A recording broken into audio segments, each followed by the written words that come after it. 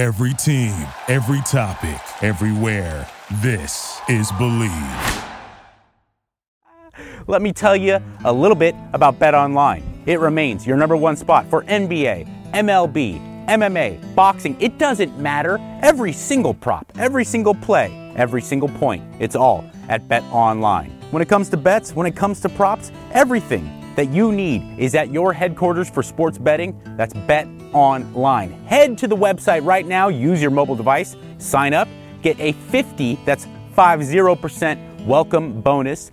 Don't forget to use the promo code BLEAV, that's Believe, to get yourself a 50% welcome bonus. Come on, there's no need to hesitate. BetOnline, where the game starts. All right, let's get down to business.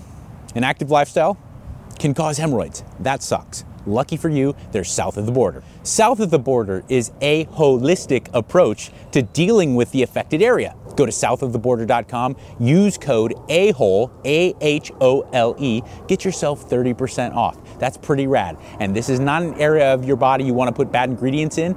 Make sure you turn to South of the Border. Southoftheborder.com, code AHOLE. I hope you're ready to have your mind blown with the greatest health and fitness information on the planet. Yes, bitch!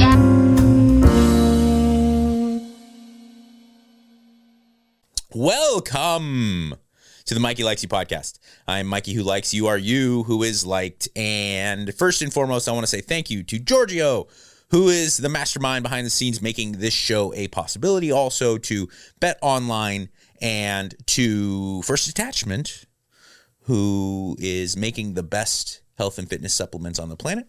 And to my new sponsor, South of the Border, the only place you need to turn if you have unfortunate incidents, especially hemorrhoids, to that area, south of the border. Hence the name. Of course, Mexican culture is amazing to base it around, but it's more in reference to south of. It is actually an amazing product, and many of you might have caught my commercial, or sorry, my Uncle Javier's commercial for South of the Border on my socials. But I'm very, very happy to be involved with them because the company, and as far as like the scientists that make the cream itself, they're very concerned with holistic health. And you're talking about like the most sensitive tissue on your body and most absorbent tissue on your body for a woman parts. And then of course you're behind. So they're making sure that all the ingredients are things that you should feel comfortable and happy to place in that absorbent area. And then on top of that, they have like really fun, cool marketing that they don't take themselves too seriously, which I always think is a big plus in any marketing or entertainment endeavor. And the stuff works. Here's something that I wanted to point out, not to do an extended, exaggerated commercial, but people who lift heavy things, if you're putting pressure on your trunk, that is one of the main reasons why people develop hemorrhoids. So there is some synergy and tie-in. I didn't just randomly, take a paycheck to do a funny commercial. Hemorrhoids are a huge problem for people who are consistently putting a lot of pressure to the center of their gravity. So people who are lifting heavy weights consistently is one of the demographics that's going to be affected by that. And if you seem to be affected by that, South of the Border is the best stuff to take care of that. All right, let's move on to the show. So I put up a post on my Patreon, another shameless plug. But I put up a post on my Patreon and did a bonus pod. So if you're interested in the bonus pod, all tiers have access to my bonus pod, which I'm going to start doing more frequently, which just gets into more detail about the things that I talk about on the Mikey Likes You podcast, or just wax poetic about crap that I noticed in my life. Recently did a post about FOMO. It has nothing necessarily to do with fitness, but I got to thinking about FOMO and how it isn't necessarily a bad thing. And also, we've always had it as humans. I think it's very natural. But anyway, I did a post and I did a bonus pod discussing the idea of cardiovascular training because I get so many people who are very curious as to why I seem to be anti-cardio. And let me just get that out of the way first. I'm by no means anti-cardio. Especially for people who are athletes in any type of taxing anaerobic and aerobic sport. Combat sports, any combat sport, football, hockey, rugby, basketball, soccer, fill in the blank. You know what I'm talking about. Conditioning and cardio and respiratory and cardiovascular conditioning is paramount. It's probably more important than any other form of exercise and movement than your skill work. That's always going to be learning how to play football better is always going to be more important than anything than strength or speed, or learning how to wrestle is more important than anything. But very close second, especially in the combat sports, is your conditioning. You can be world record holder, power lifter level strength. If you gas out, all bets, the fight is over. Chael Sonnen said something very interesting. And Chael, for newer fans to MMA, I don't know if people realize, because his personality is so huge and he's so funny and eloquent, I think people look at him as more of a personality than a fighter. But people forget, if you've been around, you know your MMA. Chael Sonnen was a dominant wrestling-based fighter, like a dominant fighter. He was in 3 world title fights, wasn't he? And the one he lost in the last, I don't know, it's certainly the end of the final round against Anderson. We got triangle. Was he didn't beat Anderson. He didn't technically win because Anderson, like a champion does, figured out a way to win the fight. But he beat the shit out of Anderson. He dominated him. Took him down easily. He didn't just kind of get the edge. He fucking destroyed Anderson Silva. It looked like Nicky Rod rolling with me, where it's just double leg after double leg after double leg, pass, smash, smash, smash. It was domination. And Chael was a super high-level collegiate wrestler and a near Olympic level wrestler, and then transitioned to MMA quite greatly. He was a very effective fighter. And he said something that always stuck with me. He said the first round of a fight is essentially who's the better fighter. The second round is a blend of who's the better fighter and who's in better shape. Anything after that, it's just who's got more wind. Anything after that, he said who's in better condition is going to win the fight. And not being a professional fighter or even a high caliber one, I don't know that to be true, but it certainly sounds very plausible, considering I am a guy who has trained for a long time. I don't care how good you are. If you're gassed to the point that you can't piece things together, it's over. And unless someone is just an abject beginner and kind of a doofus, you're going to get smashed. So cardiovascular training is something, interval training, pushing your anaerobic and aerobic threshold. It's got to be done, and I always program that in great detail for someone who is looking to compete in any sport that I might have mentioned. But when we're talking about looking good naked, specific diet, and adherence to said diet and resistance training are crucial. It's not open for debate. It has to be done. Cardiovascular training doesn't. It absolutely does not. When we're talking about longevity and internal health, what you guys and gals typically know of as cardiovascular training is not at all really that important. Lots of low-level movement is keeping your heart rate slightly elevated and doing it lots and lots of times is great for your heart health. But what people think of when they're talking about, like, I went and I crushed it, I got sweaty, I got on the rower, I went and ran 7-minute miles for 5 miles today, and I'm just covered in sweat. There's a lot more that can happen that will actually detract from your goals than will help you get closer to them. When we're talking about what people traditionally know as cardiovascular training. So that being said, I always try to open people's eyes, especially when I get either a new client or someone who comes to talk to me and they're like, all I want to do, I want to look awesome this summer. Can you give me some help? I was like, yeah, let's go. What is your training? They're like, well, I run marathons every day. I go, okay, well, stop that. If you love it, we'll figure out a way to work it in and work around it, but it's not optimal. What would be optimal is to find a really good, consistent, sustainable weight training program, and you got to just double down on your diet. That's it. When it comes to looking amazing, that is it. So I just wanted to discuss that in a little bit more detail. Now, is that to say that you can't have a component of your training program that is cardiovascular based on top of your weight training and not still make tremendous gains? Of course you can. I simply wanted to point out from a purely, it's much like carbohydrates. People say, they're just completely unnecessary. And I go, well, yeah, to live, to survive, and to probably be in good health, they're kind of unnecessary. If you want to do anything with like high levels of explosiveness and anaerobic capacity, you need carbohydrates, okay? But if you want to just, live your life, yeah, technically they're not necessary. And the same is for cardio. If we want to go and do specific things, it is very important, but it's not technically necessary when we're discussing looking good naked, which is the main priority for most people who start to engage in physical fitness. And there's nothing wrong with that. People get ashamed of it and they like to make up ideas. Well, no, I want to live long. But no, most people, when they strap on those running shoes, when they go to the gym and they join the gym, they meet with the manager and they do the, you get one free session with this, and you sit down.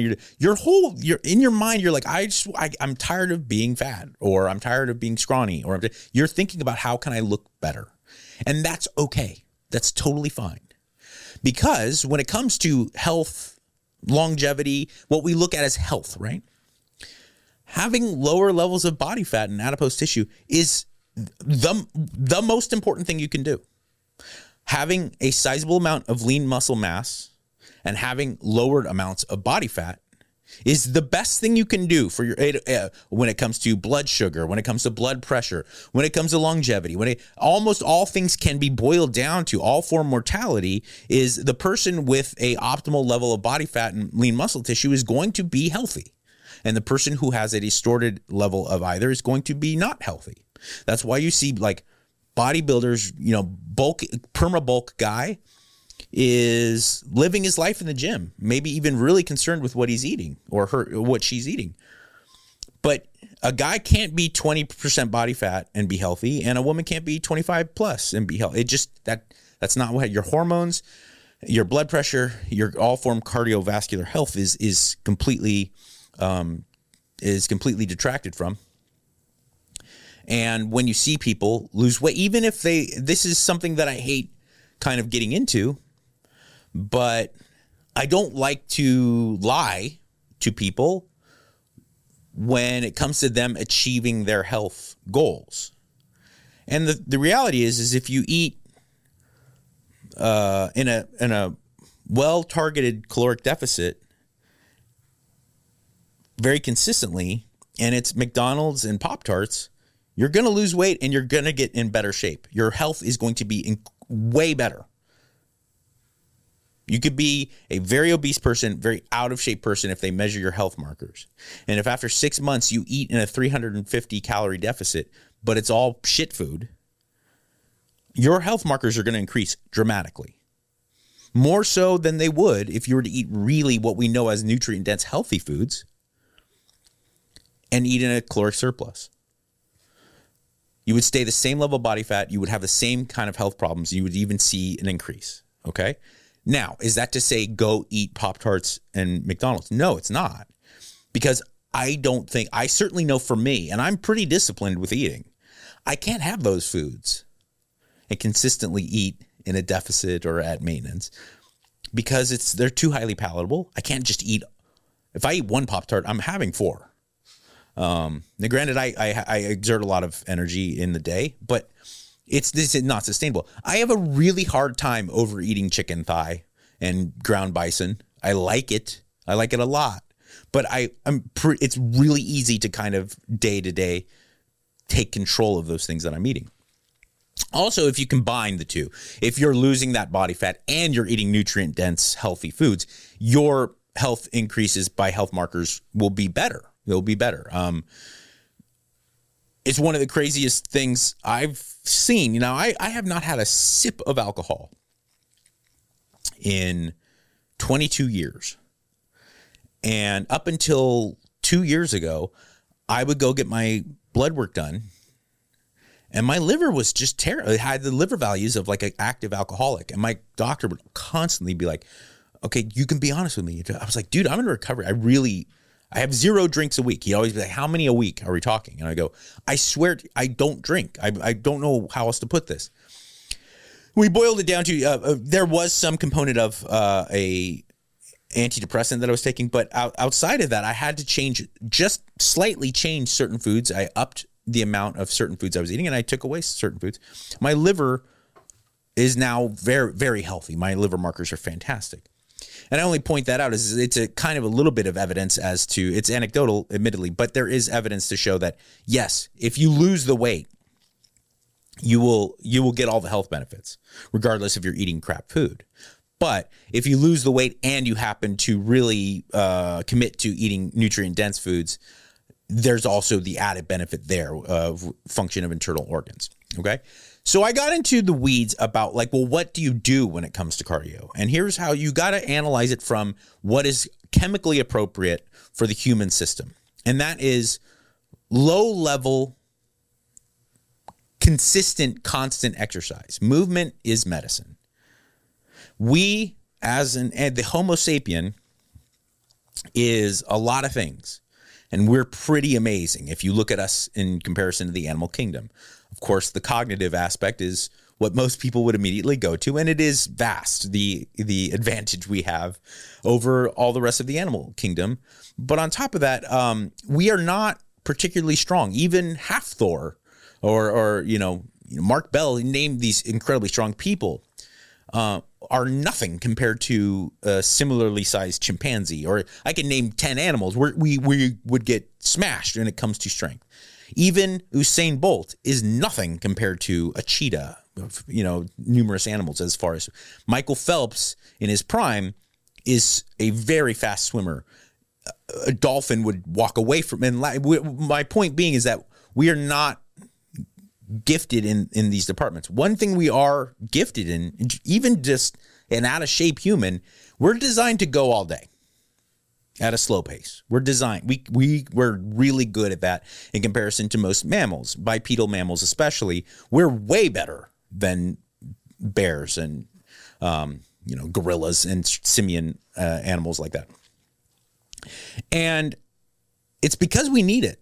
And it's also absolutely the reason why we see a tremendous decline in hormonal health amongst men, a tremendous decline amongst fertility, amongst health of all markers amongst women compared to 40, 50, 60, 70 years ago.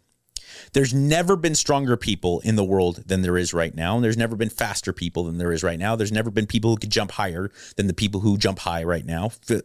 All the top tier, we're constantly advancing. But the average guy right now compared to the average man in 1935 is a pudgy little bitch. Okay, internally and externally.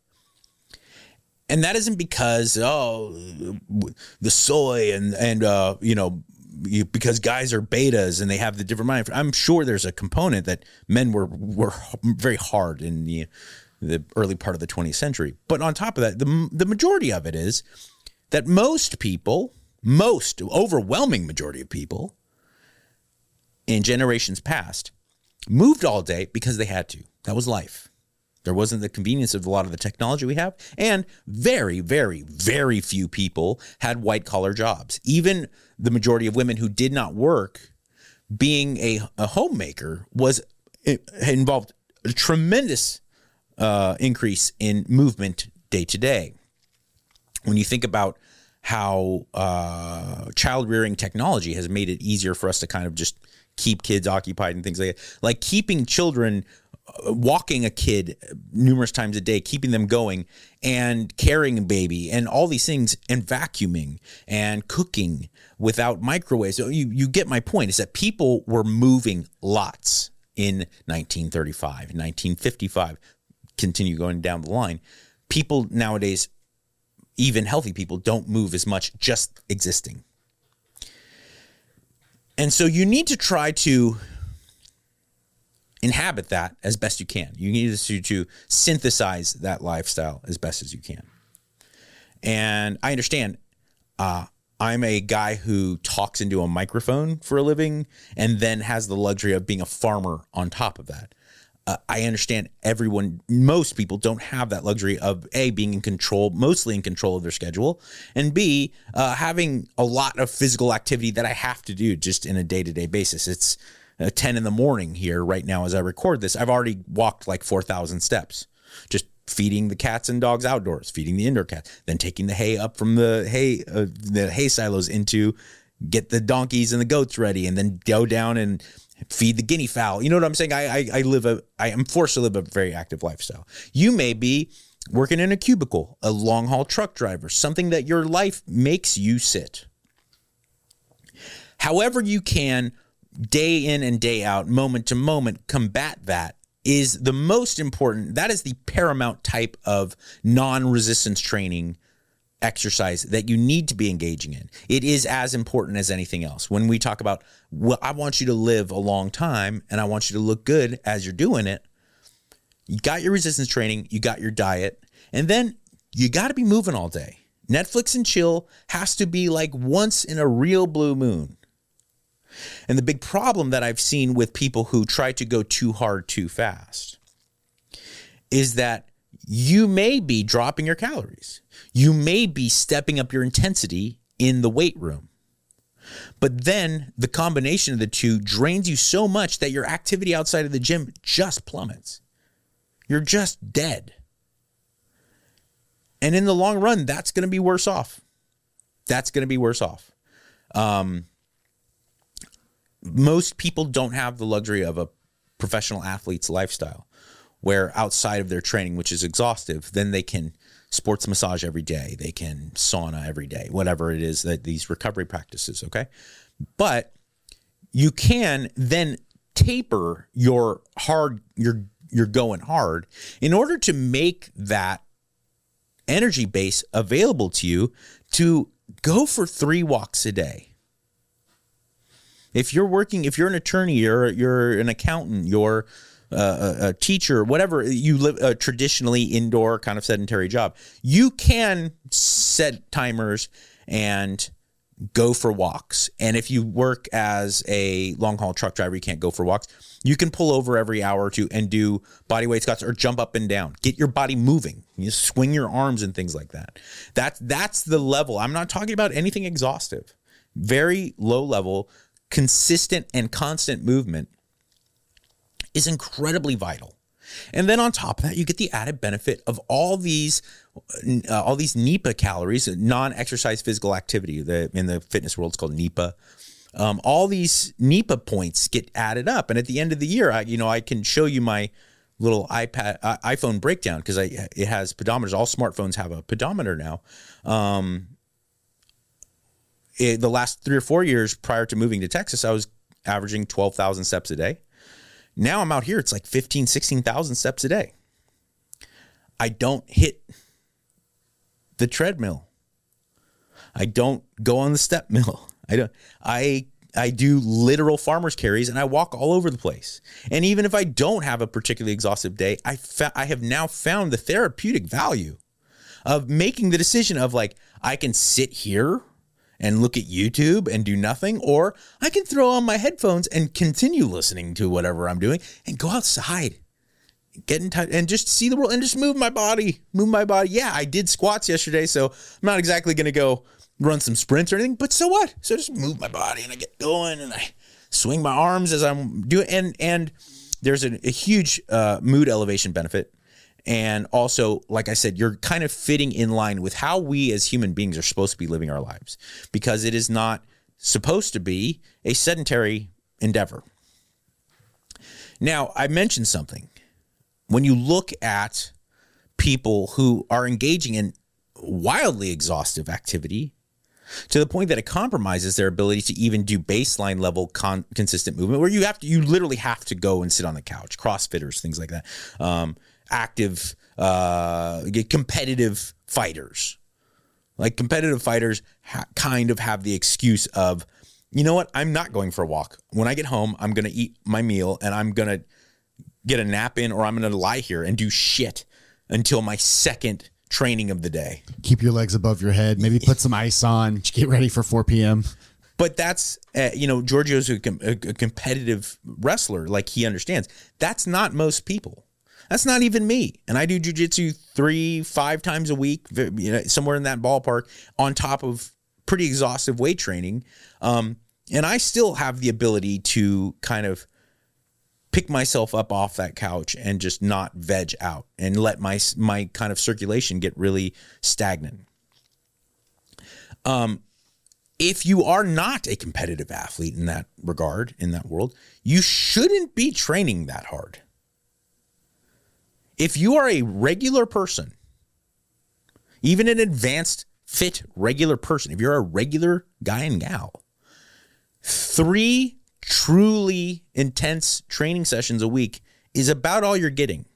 You can do more training, but 3 is going to be about the max of the good training, the effective, highly intense training.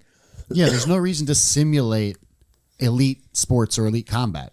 Like, you can do skill acquisition, you can get in shape, you can do all these things, but there's absolutely no reason to need to put yourself in those situations and those scenarios unless you do have the goals of being a professional athlete. It's just like, it's a very good point, and it's just like I talked about with a post I recently did on Patreon about diet.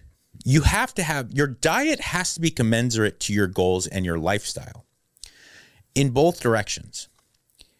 If you're not a competitive athlete, you can't expect to live like a competitive athlete and have that work out for you.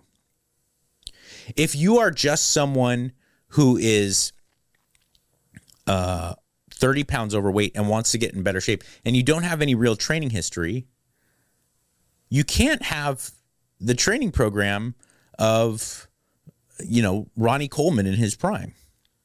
You can't even have the training program of me. I'm an old man. Adversely, if you put in the work that my grandma would put in to get in better shape, you can't expect to look like you're going to be on the cover of a magazine. Being on the cover of a magazine, okay, here, I'm a better example, because being on a cover of a magazine almost sounds surreal. It doesn't sound like a real thing. But I'm 10.5% body fat, okay, at 45. If I wanted to get to 8% body fat, I'd have to essentially devote my life to it. I can have my 45 minutes here to do my show. I can have the time with my wife and my daughter, the basics of living a meaningful life. But outside of that, I'm always thinking about weighing my food, putting it in there, taking it with me wherever I go, having the Tupperware ready, meal prepping a couple days a week for the whole rest of the week. No snack, not even a bite of hey, you got to taste this ice cream I just got, Papa, my daughter. And I'll be like, no, I can't have that taste. Okay. It's my whole life, my training, backing off on sets, going harder on sets, everything, every detail it's consuming. That's the level it would take. If you're 25% body fat and you want to get to 15, not only is it unnecessary to do what I would be doing, it's counterproductive, because that's not sustainable for someone with 25% body fat that doesn't have an extensive training history. Okay? So you have to have the activity. The deposit has to be commensurate to the expected return. And Giorgio points it out correctly. If you want to look better naked, then why are you doing George St. Pierre's 2008 conditioning routine? George St. Pierre's 2008 conditioning routine, so that he would never gas out in a 5-round fight, is not something George St. Pierre at age 26 would do. He does it once a year because he knows it is going to drain me. My system will not tolerate that on a long-term ability. Firas Zahabi is one of the people who has been at the forefront of preparing for and understanding that look, you can't ride a horse with two asses. Frost didn't say that, I did. But actually, I believe Matt Vincent was my friend. Matt Vincent was the one who originally gave me that terminology. And what he means by that is like, if you want to be a bodybuilder, you're going to have to go into that higher volume, that higher rep range with heavy weights, and your fucking legs are going to be so sore you can hardly take a shit. Do you think you can go and do grappling practice in the morning and then practice your striking at night? No. If you're going to go and practice your grappling in the morning and striking at night, and maybe work in strength and conditioning in between that, do you think you can be a championship level bodybuilder? No. So my point being is like your lifestyle, your choices you make when it comes to your training and your eating have to be on par with not only who you are as a person, it has to be realistic to who you are, but it has to be realistic and on par with where you want to go. Okay? And so my point being, knowing that the overwhelming majority of people out here watching or listening to this, that their main goal is just to look better in the mirror when they take their clothes off, or to peel off the shirt when it's a beach day and not feel poopy about it. I'm telling you, you don't need to be doing all these things, especially when it comes to your cardiovascular training. Engaging in lots of low-level movement on top of your very regimented, very scheduled resistance training is all you're going to need. And mostly when it comes to looking amazing, it's mostly diet anyway. Okay? So I'd hate to see people waste the energy, burn themselves out on something that I know is not helping them get closer to their goals. In fact, oftentimes it's getting them farther away. All right. So that is my show for today. I hope you like it. If you're interested in more hands-on help, my Patreon is available. My top tier gives you the ability to be trained by me, custom nutrition, custom training, and you have access to me with a email account that is designed just for you and my top tier clients. And then also the Patreon in general is, in my opinion, a wealth of information, or at least I try really hard to make it that, and it helps support the show so that we can keep going. Thank you to Giorgio. Thank you to BetOnline. Thank you to South of the Border. Thank you to First Detachment. And in this crazy mixed up world that makes you think that nobody cares, remember, I do. Be good. Thank you for listening to Believe. You can show support to your host by subscribing to the show and giving us a 5-star rating on your preferred platform. Check us out at Believe.com and search for BLEAV on YouTube.